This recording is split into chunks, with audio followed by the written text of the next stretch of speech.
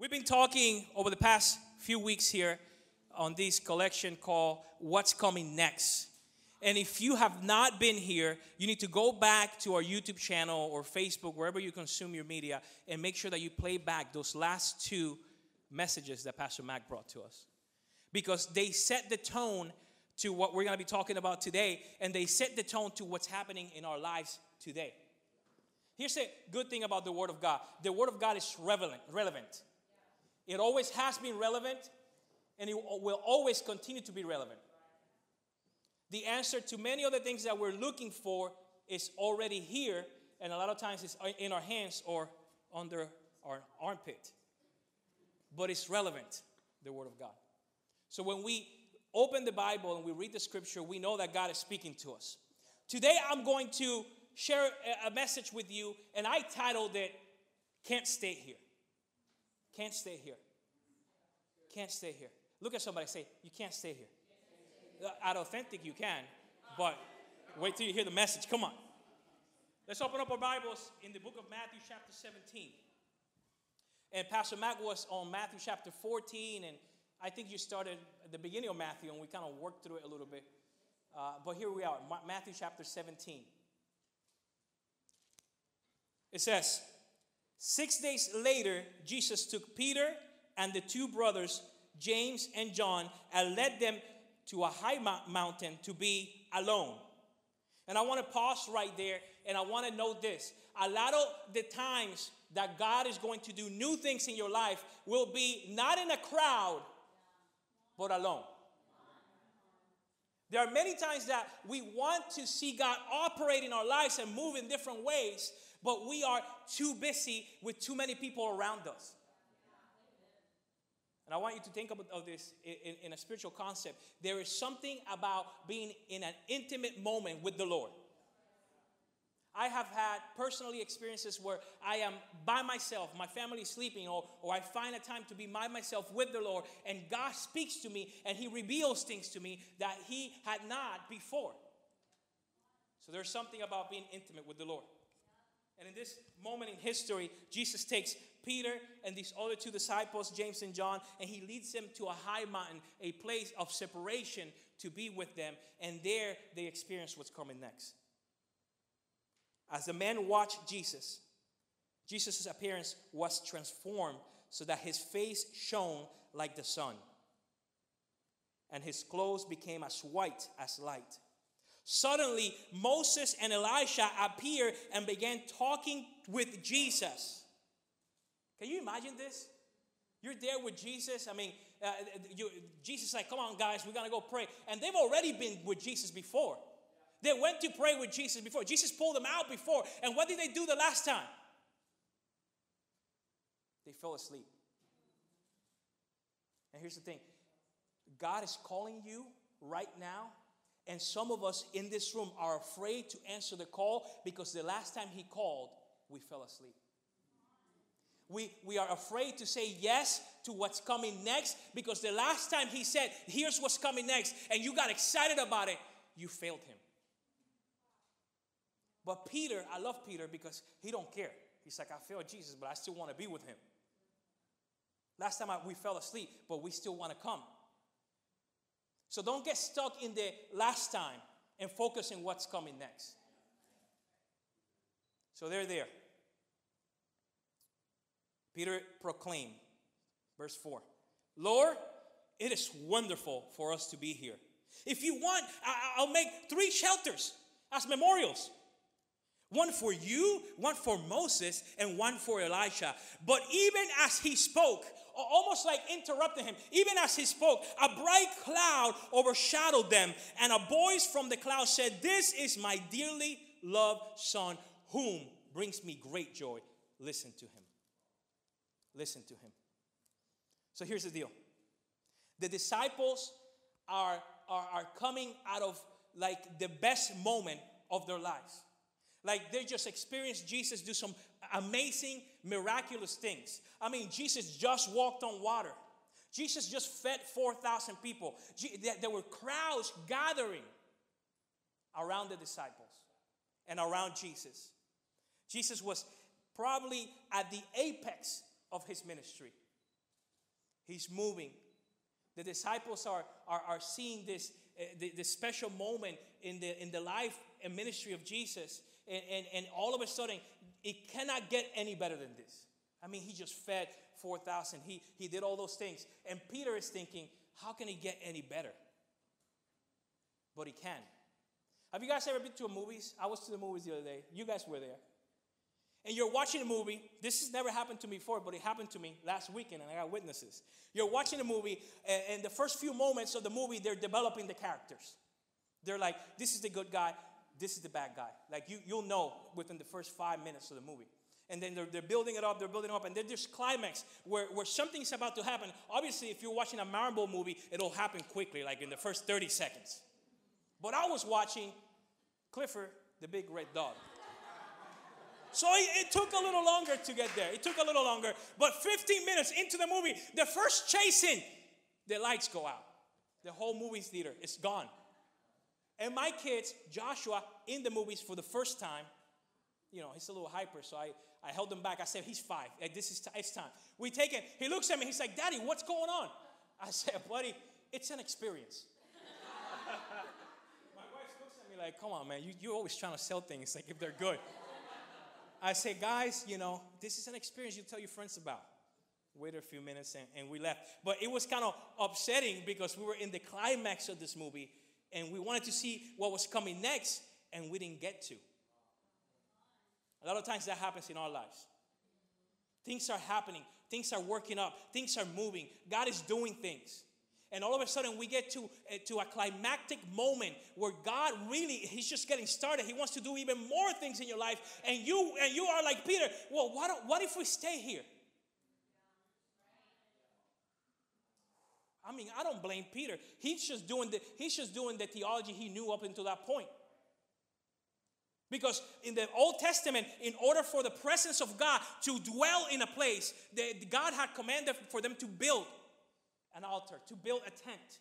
So Peter is thinking, it cannot get any better than this. Jesus is here, Moses is here, Elijah is here. We better build something so that we can host the presence of God. But here's the thing, Peter had forgotten that for so many days, he had already been walking with God himself. Peter had forgotten that Jesus had even a better plan for them. And it wasn't for the presence to be hosted in a temporary dwelling, but it was for the presence of God to be hosted inside of them. If Peter would have just waited a little longer, he would have known that something else was supposed to happen, that something else was coming next. They get this glimpse into this divine moment where the fabric of Jesus' divinity gets revealed to the disciples. I mean, they're walking with him and they know he is Jesus, he's the Son of God, but now they're experiencing a moment where they're seeing something they've never seen before. And I think it's very unique and pretty amazing that Peter, James, and John recognized the two characters that showed up. They recognize him because I believe when the Holy Spirit is moving and when God his presence is dwelling somewhere, is moving somewhere, all of a sudden you have new revelation. And so if you're looking for revelation, then you need to look for the presence of God. If you're looking for something new, then you need to look for the presence of God. And these guys, I mean, that's incredible. I forget people. Do you ever forget somebody's name? Not anybody here. Nobody's going to own up to it. One of the things that Pastor Mack has been working with me for the past 2 years is to remember people's names. He's like, but you just got it. And I'm doing a lot better. Right, honey? I'm doing a lot better. And I do even better when I'm hanging out with Mac because I'm like, what's that person's name? I describe it. He knows him. But what are you supposed to do when you forget somebody's name? You know, with guys, it's easy. You're like, hey, bro. What do you do with girls? Hey, sister. See, if we're Christians, we call each other brothers and sisters. So, hey, sister. But these guys have been revealed. They never met them. They heard of them, but they never met them. This is before their time. So in a miraculous way, Jesus is standing there, hanging out with two of the greatest leaders they've ever heard of. Peter's like, why don't we just stay here? He forgot about the other disciples. He forgot about the work that Jesus called him to do. All the men that needed to be fished for, he forgot about them. And he was focusing on the moment right there, right now. Why don't we stay here?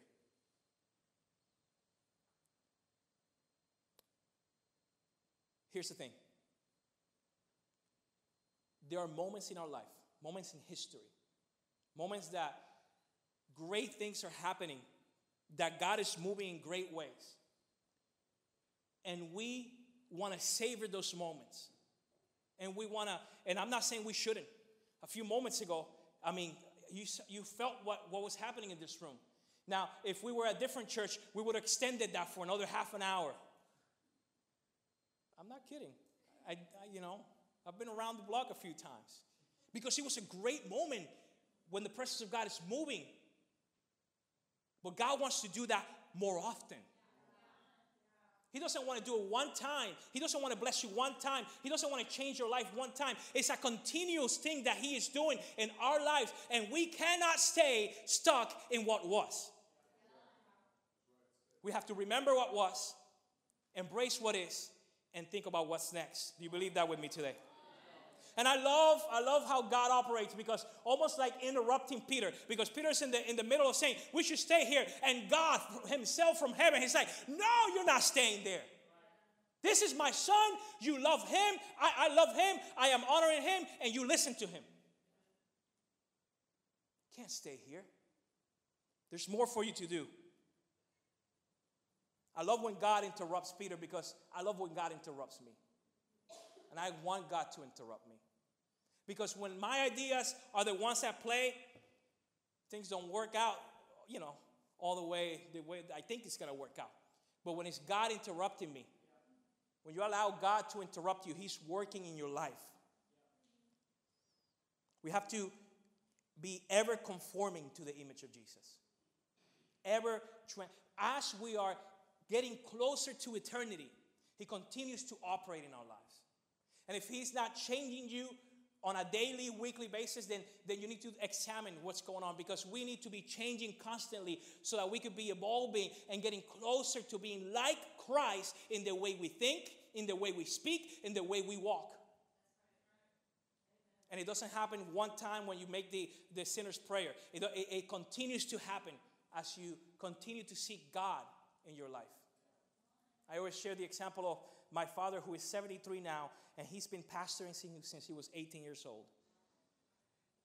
But every time I have a phone conversation with him, he tells me about something new that he found. We read this so many times, but now I was reading it and God revealed something new. Because it's not about age, and it's not about tenure, and it's not about how long you've been somewhere doing something. It is about your willingness to allow God to show you what's next.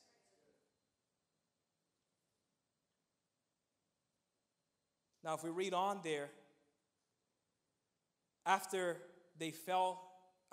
God spoke, the disciples fell down to the ground. And then verse 7 says, then Jesus came over and touched them. Get up, He said, don't be afraid. And when they looked up, Moses and Elijah were gone, and they saw only Jesus. They saw only Jesus. They saw, I don't have any tattoos, but if I did, maybe I'll write something like that. They saw only Jesus. Because sometimes we are in the middle of the mess. We are in the middle of the struggle. We're in the middle of the worst moment in history in our life, and when we look up, we don't see Jesus. We see our friends telling us what to do. We see our mothers wagging their fingers and say, I told you so. But we need to look up and forget about anybody else and see only Jesus. We got it. He's a different type of leader. He's a different type of Savior. He's a different type of God. And we need to look up only at Him when we're in those moments that we need Him. Because here's the deal. Elisha, Moses, they both went to the mountain. They both went up to the mountain. When Moses went up to the mountain and he came down with the law. And 3,000 people died at his hands.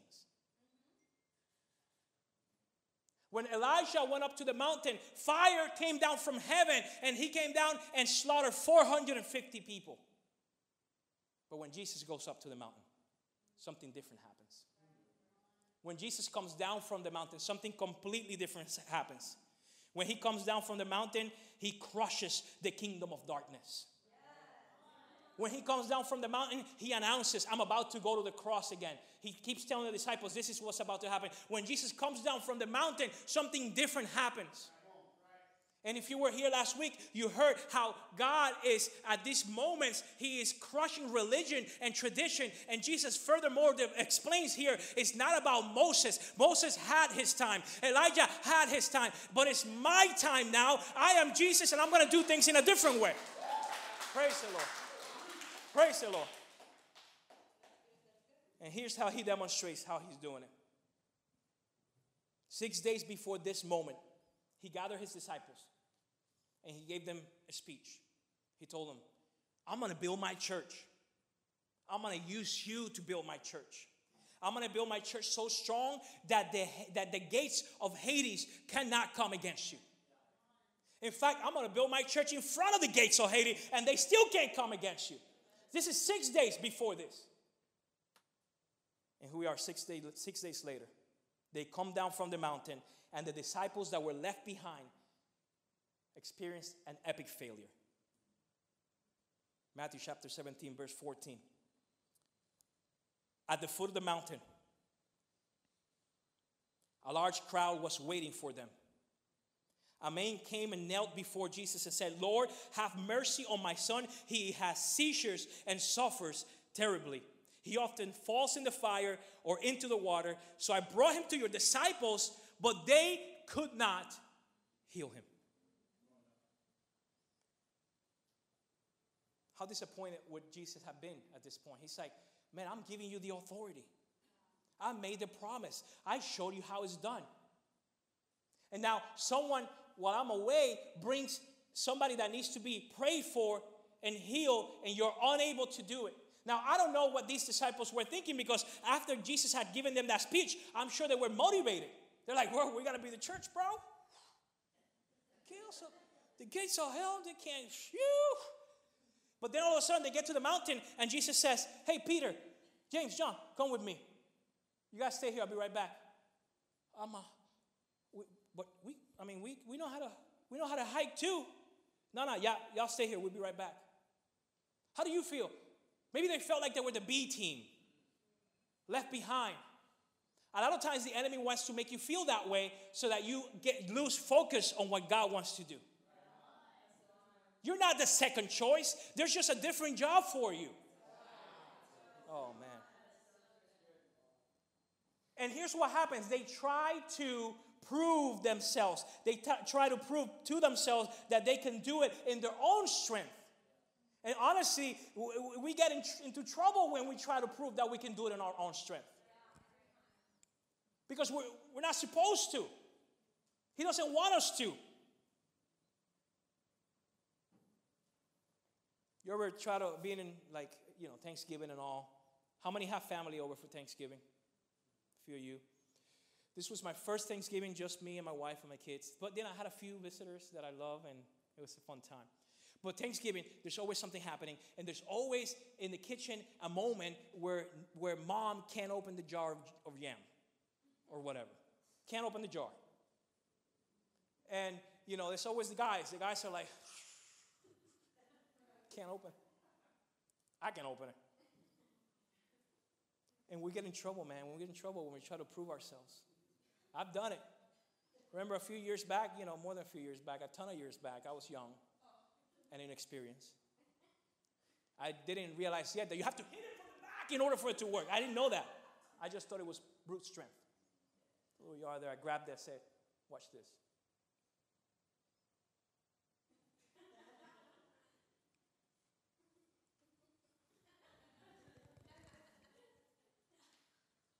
Impossible. Cannot be opened. There's absolutely no way you can open that jar. And my mom comes over and she's like, give me that. Opens it. I'm like, I loosened it. I loosened it. Anyways, it's embarrassing when we try to prove ourselves. And when we talk about spiritual things, man, when we talk about, as a father, leading your family well, it's embarrassing when you try to do it on your own. When we talk about a wife being a good mother and a good wife, it's embarrassing when you try to do it on your own. When we talk about us being leaders in the church and leading others to Christ, it's embarrassing when we try to do it on our own. Because we're not supposed to do it by ourselves. We're supposed to do it with Him. Do you believe that with me today? We got to be totally dependent on God. They tried on their own power and they couldn't do it. Now here's the thing. The enemy wants you to give up. You tried it, didn't work out. You better not do it again. And embarrassment is one of the things that the enemy uses with people. It damages their confidence. It damages their ability to try. It's like, oh, that same thing that happened before is going to happen again.